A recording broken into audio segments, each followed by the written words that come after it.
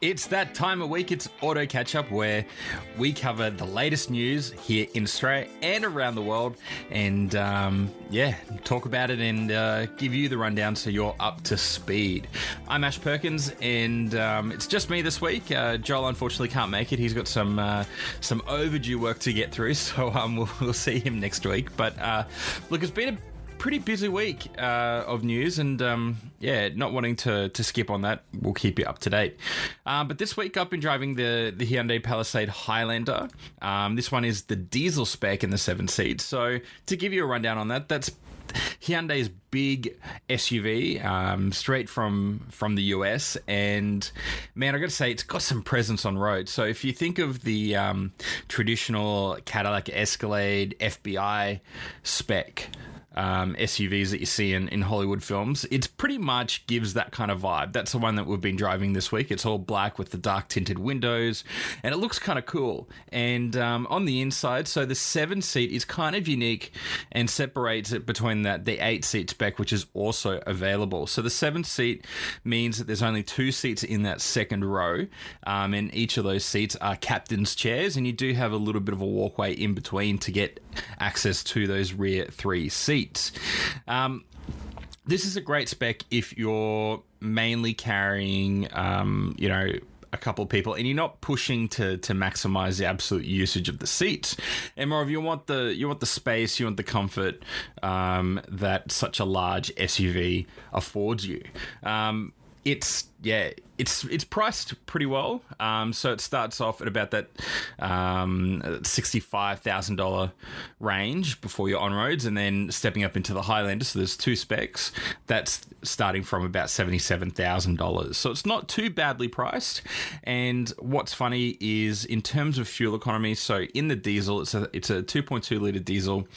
It's not the most powerful thing in the world. So you really are only getting about 80% of the power, which I think you kind of want from a car like this. That 20% that feels like it's missing is really in those extra use cases where you're wanting to make a pass on the highway or accelerate quickly from the lights for whatever reason. But in your general day-to-day goings, that that level of power that's available is certainly going to be totally acceptable.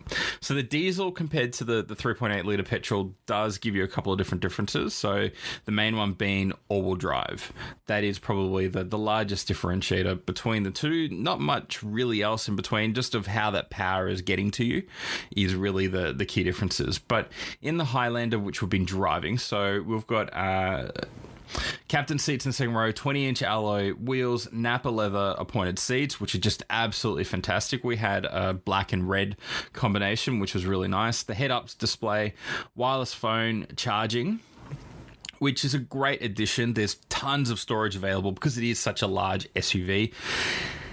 The frustrating part, though, is it has wireless charging, but it doesn't have wireless CarPlay or wireless Android Auto. So whilst you've got this perfect little slot that accepts a wide range of different phones, it's Qi wireless charging, and it's plenty big enough for all sorts of different sizes of phones, which is great.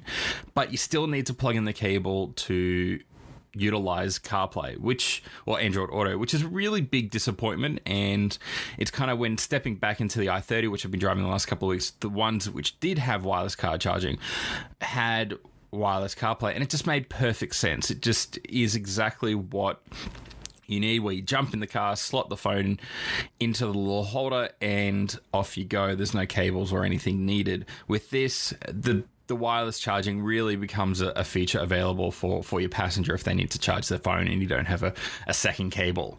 There's certainly, if they do have a cable, there's certainly no shortage of USB ports.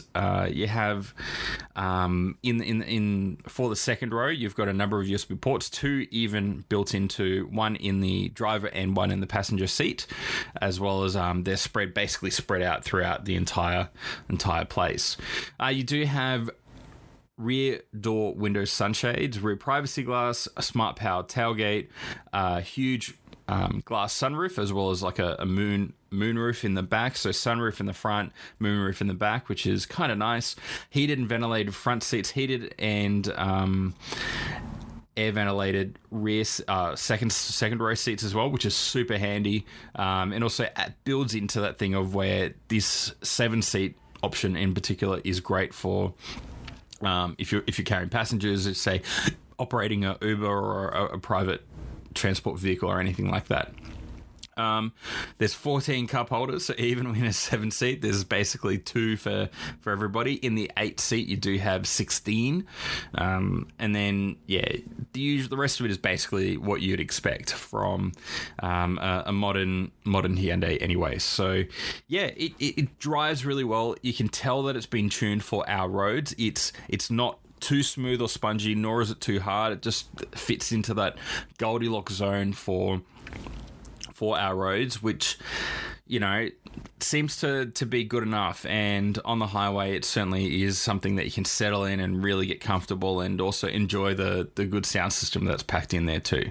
Wonderful big central infotainment screen, and there's plenty of seat configuration options, and all of them are extremely easy to operate from, whether it's the back, through the rear access, or through the second row doors. So it's certainly one, if you're looking for a larger SUV, add it to the list.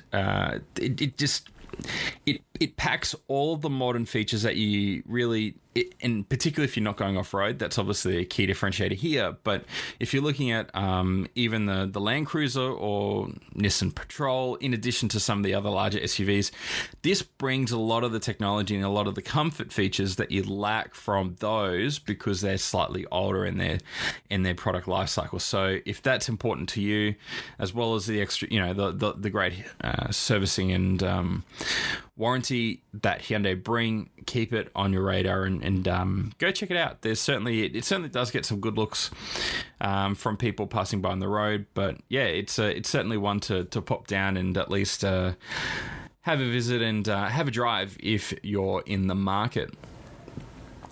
But having a look now, so there's been a few major news items that's come through. Not as hectic as last week, but the first one is, following the launch of the Porsche Taycan last week here in Australia, we have now had the Porsche Taycan Cross Turismo revealed. One that we've kind of know has been coming for a long time now.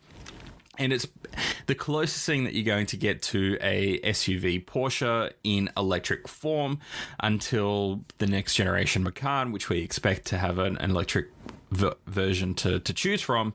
And it takes all the things that we love about the electric Taycan and puts them in a slightly raised, a little bit more practical shape, and it just makes it that all-round, all-weather versatility crossover, but with a Porsche badge on there too. So there's a number of different models available. Of course, it has a lot of the same technology come across from the Taycan, so it's got the 800-volt electric system, twin electric motors providing all-wheel drive, and in Australia we'll get 2 variants being offered, with the 4S and the Turbo. So that both of those use the 93.4 kilowatt performance battery as standard, which means your output is about 360 kilowatts in the 4S or 420 kilowatts during your launch control.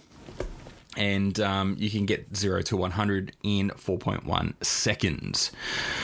So range, that's probably the next thing, is rated in the 4S between 388 and 452 kilometers. So it's certainly not the longest range that you can get your hands on in an electric vehicle today, but it's certainly not terrible. It's going to suit most people day to day. And then if you step up to the Turbo, you get more power, 460 kilowatts or 500 kilowatts during your launch control. And then in that particular model, you shave even more off your acceleration, down 3.3 seconds, and your top speed is added to 250 kilometers, and the range remains pretty similar at 395 to 452. But it's something that's going to be very exciting. And in terms of pricing.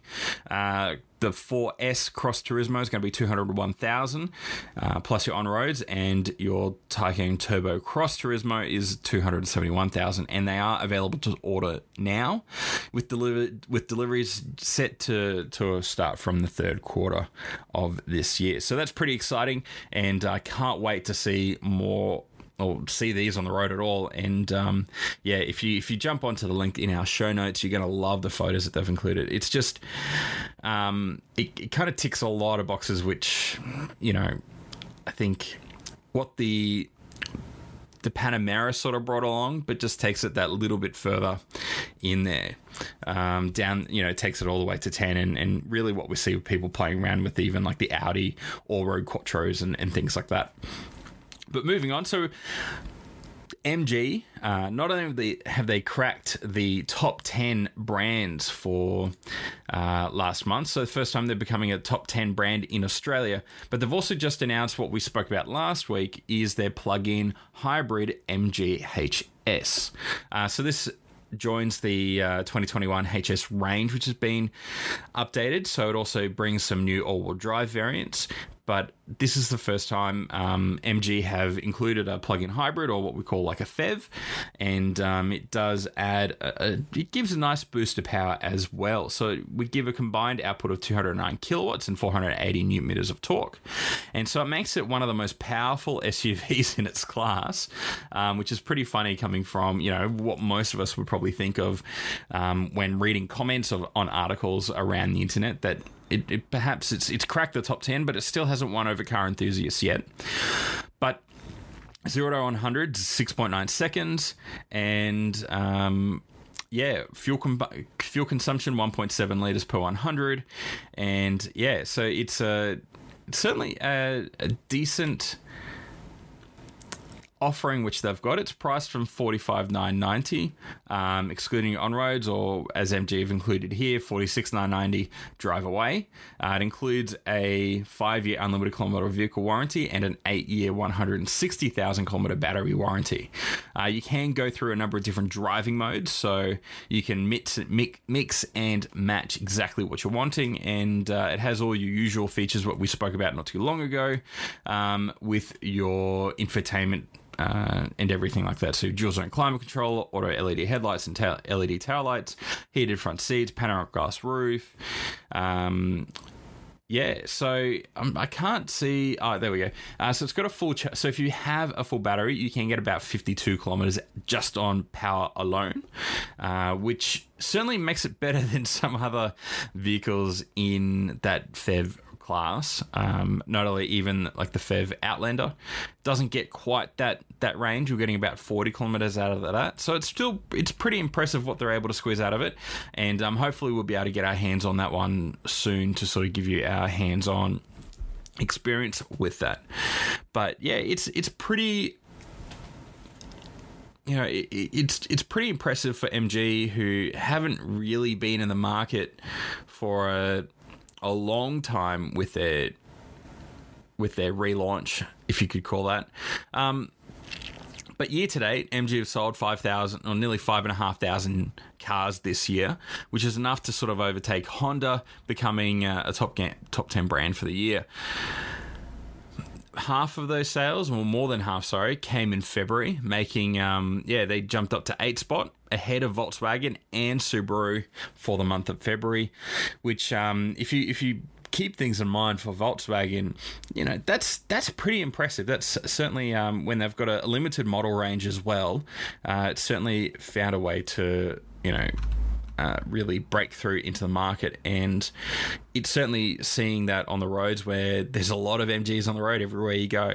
And in our experience, it comes so close in a lot of areas that it's really surprising that the general impression from Chinese brands, they've really broken away from the mold, and this is something where they're fields ahead of any of the other car makers, which they were at this same point when they were joining the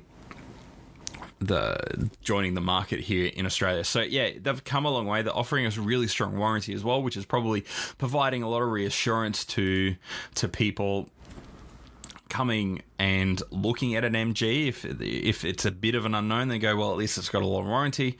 And it's certainly one of those things that I know when talking to people here that has been an important part. But yeah, so it's going to be interesting. It's going to be see how the PHEV, once it joins, it's funnily enough priced around just slightly more expensive than the EV ZS. Slightly different sized vehicle, but it's I wonder if people are coming in looking for that, if jumping to an electric vehicle or a plug-in hybrid is going to where that preference will lie. So an interesting, following on from the VFAX that came out just recently, Cars Guide has this great article where we know that the LC300 or the 300 series is coming from Toyota, but the question is that who's going to be left to buy it? So noting the sales figures for the month of February, just in February alone, 1,300 200 series Land Cruisers were sold, up 16% from the month before, and a huge 50% year to date. So this year alone, if that sale trajectory remains, they're going to sell about 15,000 200 series Land Cruisers, which is pretty amazing given that it is at the end of a very long life cycle. But there's a lot of people who are wanting this V8 diesel, and they're not really that excited by the rumors that it's going to be a six-cylinder diesel. Now, the interesting thing that probably has me a bit more excited about the 300 series is that this diesel has the potential to also have a hybrid system connected to that. And Toyota have really spent their time honing and improving that hybrid system. And we all know the benefits of having an electric motor in there. It fills in that torque that's missing, and particularly in a diesel, that if it's got so much torque down there already, add an electric motor, what performance, what fuel economy are you going to be able to achieve compared to the outgoing 200 series? Now, there's a lot of people who also say, well, look, this is known. It's easy to get parts if you're going to remote parts of Australia.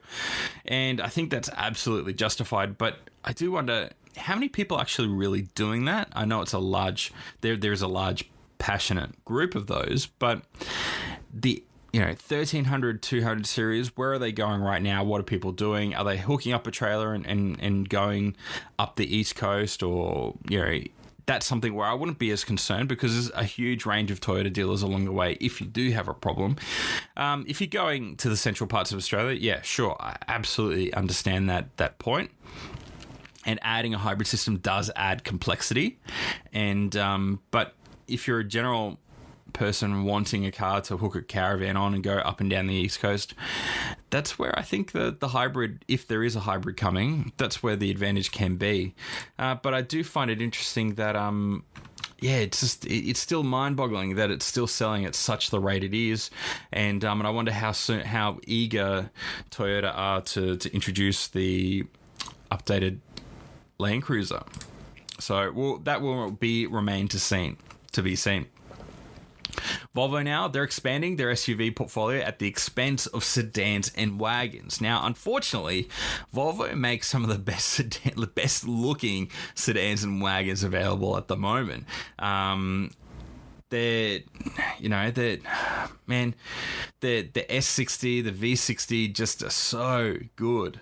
There's a few around in the inner city part where I frequently catch up with some friends, and I just always get so much joy when looking at them because they just look so good, and I'm so glad that people are out there buying it. But Volvo has to obviously consolidate some of its range of body styles to produce more SUVs, simply because that is where the demand is. And as a company, they need to refocus their investment dollars. And if the sales figures are going that way, that obviously makes a lot of sense, particularly with the recently announced plans to go completely EV by 2030. This is kind of references back to that start of that change with the C40 Recharge, which I'll talk about in a little bit. But this is part of that reinvigorated and refocused approach that we're seeing from a lot of brands as they transition to fully electric. And if you're a lover of these Volvo sedans and wagons, I'd maybe jump out and grab one whilst you can, because it's going to be a sad day when they go away. Now, I will mention this, but I would love to hold on to this article until when Joel gets back next week. But the Mitsubishi Express van has scored a 0 at the latest ANCAP ratings announcement, and it scored 0, which is pretty concerning. It's a bit unfortunate, and Mitsubishi have come back and sort of vehemently disagreed with that result. And so this is a very interesting thing, because with ANCAP, and we've spoken about this before, where there's a number of different factors. Now, it's not just how the vehicle handles a crash, but it's also the systems, the safety systems, passive and active, that are included in the vehicle that influence that ANCAP rating. Now, I'm not saying that justifies a 0, or it's not perfect to defend a 0. We've certainly discussed it a lot when the Mustang received 2 stars, when the Jimny received 2 stars. But it is something that in a commercial vehicle, it is a slightly different game, even for a lot of dual cab utes. Historically, it was a problem when bull bars were added, because that actually impacted some of the safety systems. And so if they were to be tested with those bull bars on, that would technically receive a lower score, simply because those systems had to be turned off or modified in a way to allow the bull bar to work. But we'll talk about it more next week, because it's certainly an interesting thing to go into a bit more details. But yeah, it is something that the Mitsubishi Express van received a score of 0, and Mitsubishi come back and sort of given a few more details. So we'll talk about that next week. So moving into a bit of motorsport now. So Formula One, Porsche. It's almost like every year we have rumours that Porsche could be entering Formula One. Now, we know that they did get extremely close a few years ago, just before they pulled out of the World Endurance Championship in the LMP1 class, because it's a fascinating story. I'd go out, look up Porsche Formula One engine development story. They came very close to entering Formula One when the whole engine for the new, or for, I guess I could say, for the delayed incoming changes to the Formula One regulations. This was something which they could have been part of. They were part of the early discussions of what those regulations should be, particularly around engines. And Formula One Porsche had taken their 4-cylinder engine out of the LMP1 vehicle, and had looked and started to explore of how could that translate into a Formula One engine, because there's quite a few things that are similar, obviously quite different, but at a core base, very, very similar, and could be adapted to a Formula One format. But again, so these rumors began around Porsche's focus on synthetic fuels, and Porsche could possibly be interested in joining Formula One, according to this report on Car Advice. By 2025, if there is a greater focus on sustainable fuels around that. So, particularly with this push coming from Volkswagen, it makes a lot of sense. And Fritz Engzinger, he's the vice president of the brand's motorsport division at Volkswagen, told the BBC earlier this week it would be of great interest if aspects of sustainability, for instance, the implementation of e-fuels, play a role in this. Should these aspects be confirmed, we will evaluate them in detail with the VW Group and discuss further steps. Now, this obviously can be taken in a number of different ways, but it is quite I don't know. It's a great sign, particularly when Volkswagen stood back from following the Dieselgate issues, basically pulled all of their brands back from high-level motorsport, except for obviously Porsche, but a lot of the other brands pulled back, particularly from the World Endurance Championship. And yeah, it sort of felt like we've been missing this presence from at least the majority of the Volkswagen Group, but it's yeah, it'd be great to have Porsche back in Formula One. It's been a very long time since since Porsche has been in Formula One as a factory outfit. So 1962 was the last time, and they won a single race at that point. So yeah, it's something I remain very hopeful for, and 2025 isn't that far along. So if there is any greater focus, it's I'm sure Formula One management would be very interested in having Porsche join the championship if possible, and working out how they can have that work out. Supercars. So if you're watching Bathurst coverage and you see all the driveways that lead to the Conrod Straight, it is something where you go, well, who lives there, and why? What does it take to buy one? Well, there is an opportunity to buy, and it's 448 Conrod Straight has come back up for sale, and it's been marketed as a 36 hectare property in 2019 with a price guide of offers over 5.7. It's the first time in 33 years the property had been offered, and at that point it was pulled back, and then now it's back on the market, but it doesn't have a price guide.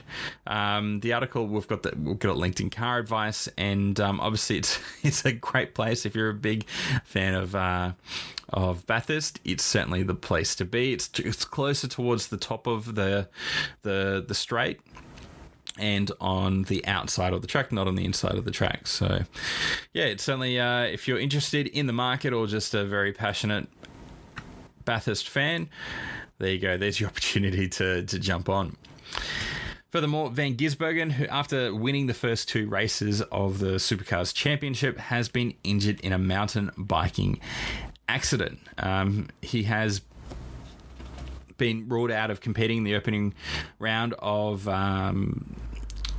the Fanatec GT World Challenge next weekend at Phillip Island, and he's had some...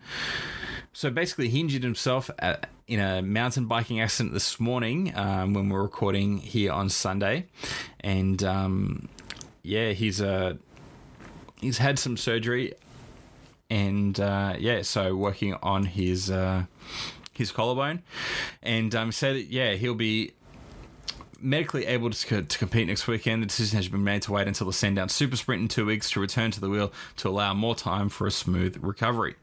Obviously, it makes a lot of sense, and it's a bit of an unfortunate thing, and I guess this is probably why, particularly in Formula One, a lot of drivers are contractually not allowed to go mountain biking or do any sort of extreme sports. Kimi Räikkönen is probably the only one who's exempt from that, or just doesn't pay attention anyway to those clauses in the contract, but it is unfortunate, and we do hope he does have a speedy recovery, and he's able to get back comfortably anyway in the next Supercars event, which is due to take place on the 20th and 21st of March at Sandown Raceway. So we're going to jump on, and Joel can probably talk about it a little bit more next week. But what is interesting is that Victorian government announcing plans to partly privatise registration and licensing. So Vic Roads could allow a private company to control licensing and registration in an effort to update department's IT systems. So this is interesting. It's not a lot of people are really enthusiastic about the privatization. We know that it's notorious around privatization of speed camera enforcement and things like that. But they're putting in place a joint venture partnership with the private sector to ensure that we get a modernized, adaptable service and for the management of the licensing and registration. They're saying Treasurer Tim Pallas says that this is not a privatisation, it's effectively a partnership that hopefully will work for the Victorian people and hopefully get the IT systems that they deserve. Now, we probably all know that anything to do with our updating a license, getting a car registered is usually a massive pain. I know that here it's still not a fun experience up here in Queensland, and I can't imagine it's much better anywhere else around Australia. And having at least a a better system on the back end will hopefully allow for a better customer experience from the front end. There's a lot of criticization, but yeah, the proposal means that new drivers will potentially be able to sit their learner's permits test online, which, yeah, that's I don't know if it's worth the amount of cost. They haven't explicitly said any numbers, but we'll bring it up and see what Joel has to think as a living down in Victoria next week.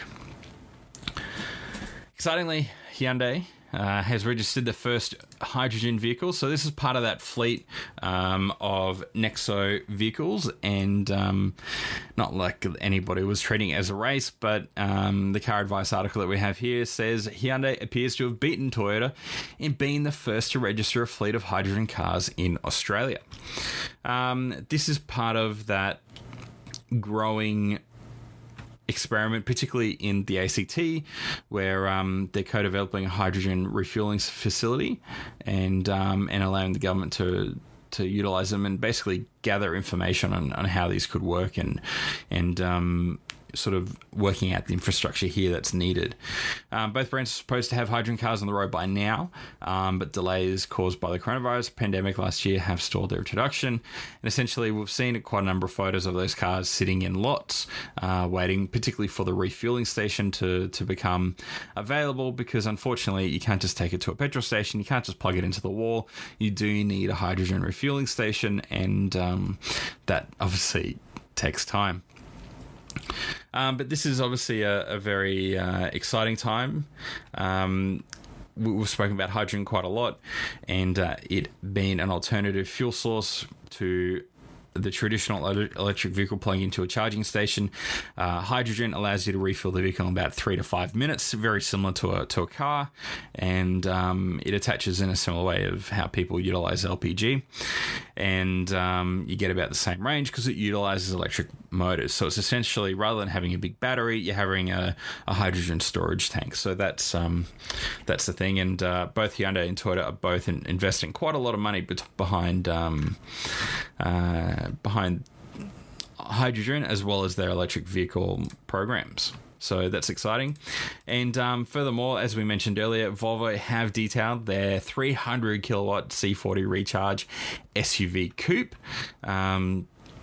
So this has got a 420 kilometer range. It actually looks quite good, and it's set to be introduced in 2022, and it's an obvious next step in their full electric transition in 2030. So it is a fairly decent size car, so it's very similar to an XC40 size, but it's just a little bit shorter at 1.5 meters tall. There is a bit of a cut because it is labelled as a coupe. It is, if you're sitting in the back, you do cop a bit of a loss in your headroom, just like your X4 and X6 BMWs.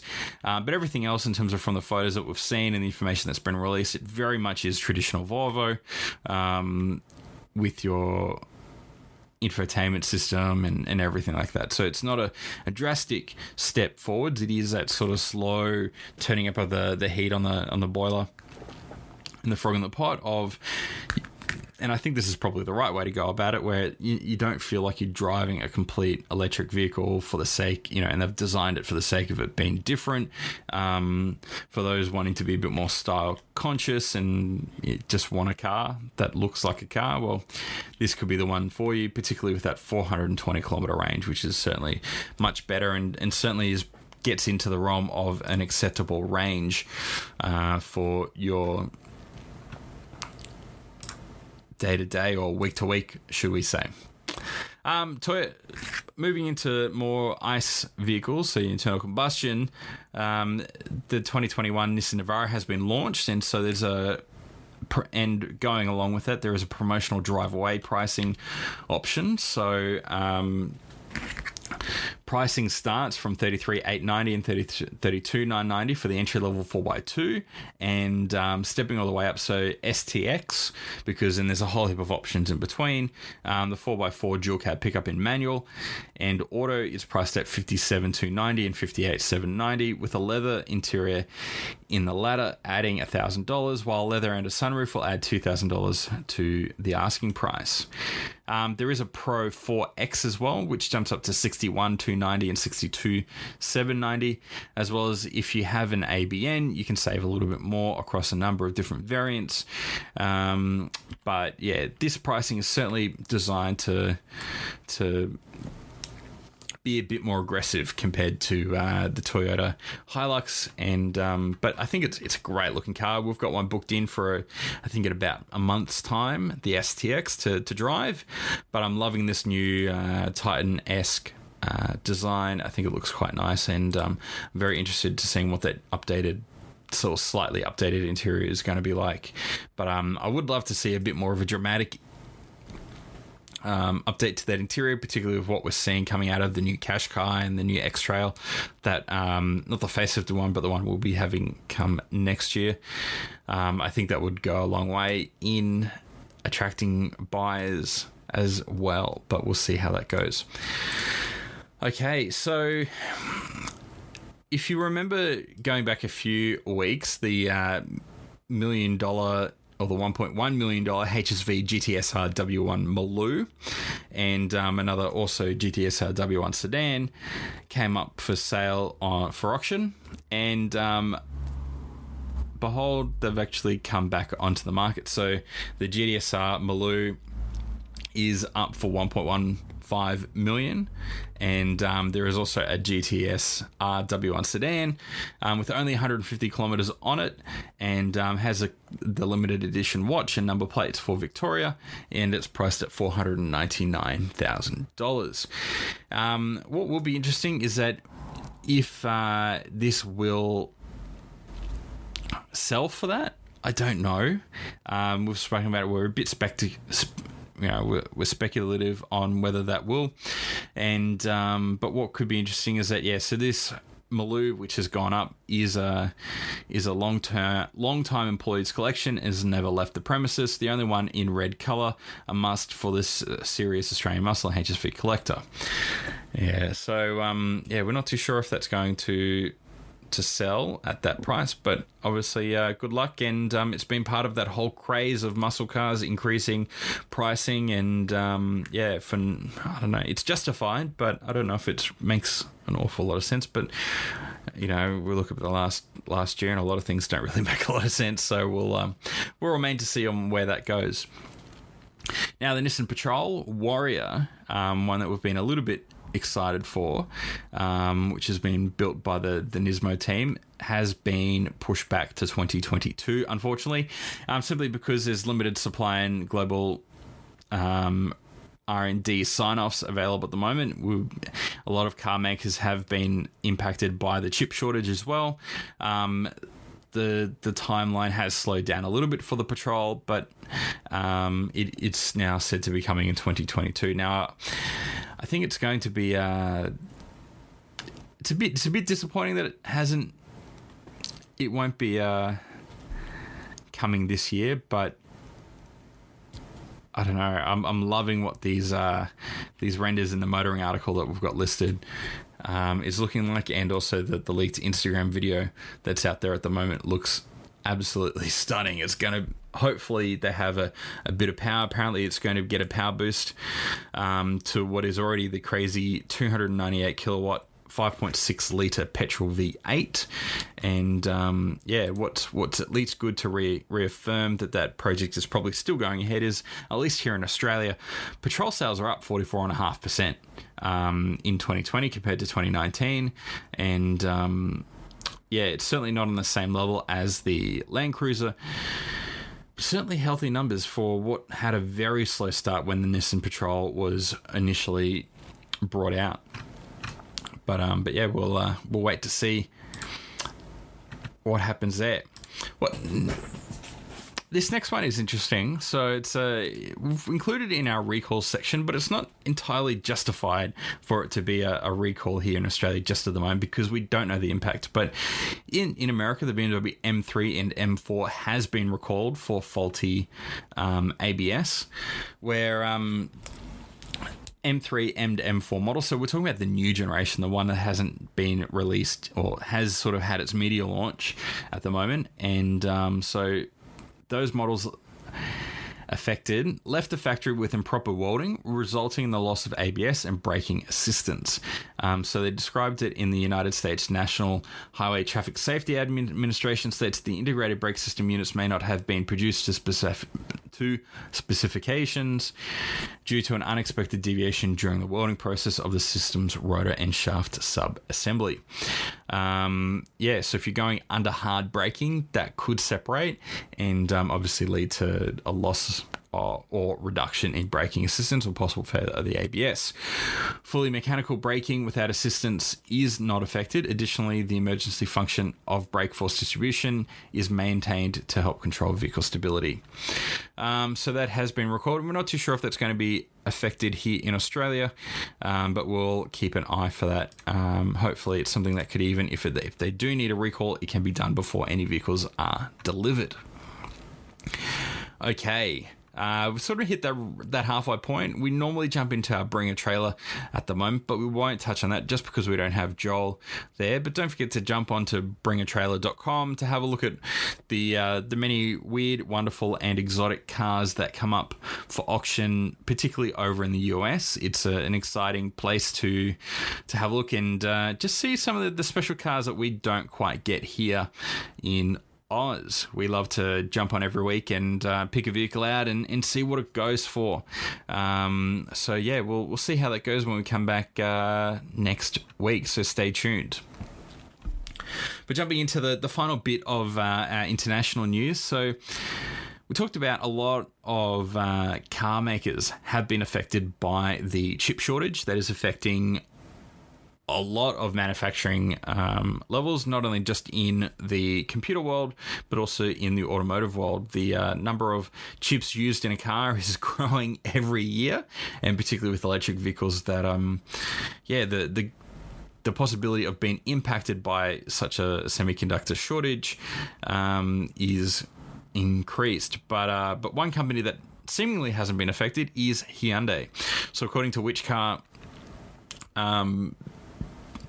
it's they basically said, or they say, according to Reuters, the Hyundai Motor Group, including Kia, kept up its purchasing of semiconductor chips last year, while other manufacturers such as Volkswagen, General Motors, and Ford all slowed down. Hyundai even accelerated its purchasing towards the end of 2020, seeing the writing on the wall that chips would become scarce in 2021. This allowed the South Korean motoring giant to build a stockpile of the chips to use in its vehicle production. Like other automakers, Hyundai also planned to cut production at the beginning of the year because of COVID-19, but the procurement read the trend of the semiconductor industry, cutting auto chips production, said if we don't buy them as well, we'll be in trouble later on.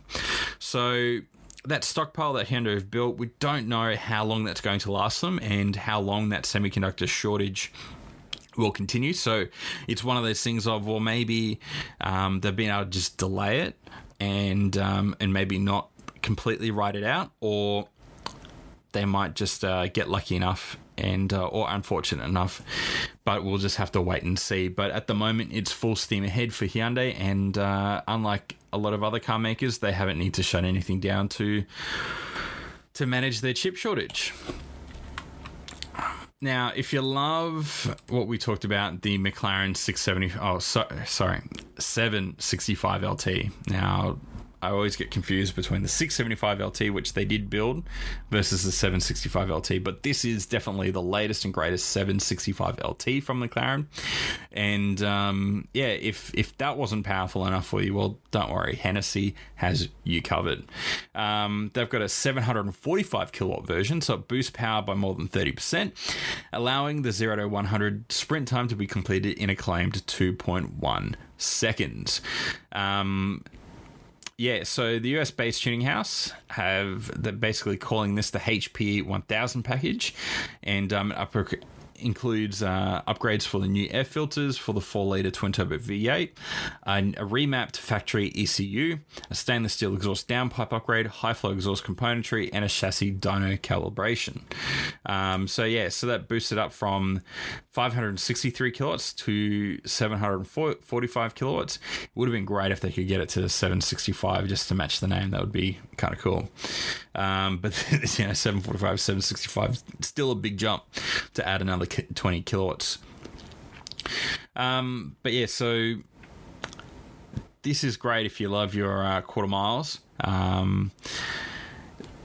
Top speed isn't really affected at the moment because it's just it's already at an estimated of 330 kilometers per hour, so it's kind of bonkers if you're going to need any more top speed anyway.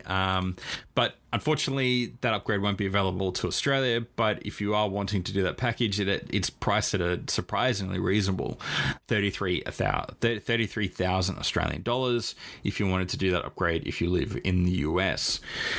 And, if you're spending $500,000 on a car, $33,000 seems quite reasonable. Like you'd spend that on a set of wheels on a car like this. So $33,000 seems like a pretty cheap power upgrade if you ask me. And it's crazy. Okay, so to wrap it up, there's a bit of fun with Hot Wheels. And we're not talking about the little model cars this time. We're talking about a new video game has been announced. So basically, for all of us who have grown up from Hot Wheels or Matchbox cars, it's time for a new Hot Wheels game. So it's created an arcade-style racing game set to go on sale later this year. There is a teaser trailer, so we've linked that in the show notes for you to check out. Doesn't show any gameplay at the moment, but the game is called Hot Wheels Unleashed and allows the players to drive the cars as if they were playing with the toys themselves. So that means all manner of loop-de-loops, jumps, figure eights, and custom layouts will feature made out of the famous orange tracks. This looks pretty cool. It's going to be it's been developed by the Italian game studio Milestone, which is previously built experience sort of racing games such as MotoGP, so they're not really new to racing games, which is always a nice reassurance because there's a few things to even in Hot Wheels form. A racing game is not the easiest thing to build. You've got a whole heap of things with physics, and if you want that authentic Hot Wheels experience, it takes someone to really knows it. If you don't want to wait, obviously in Forza Horizon 4 there is a Hot Wheels expansion pack that was previously just announced, and we'll be keen to sort of see how that goes, and we'll keep you on the loop as we know more about the release date. But that's pretty much it. There's a few more items, but I think we'll hold it over to next week so we can have a bit more of an in-depth discussion. If there is anything that you would like myself or the team to drive and provide our thoughts on in a review, you can always email us at shows@dailyautofix.com. You can follow us at Daily Autofix, and don't forget to leave us a review and subscribe on Apple Podcasts or your favorite podcasting app. I'm Ash, and can't wait to see you next time. And until then, stay safe, drive safe, and have fun. See ya.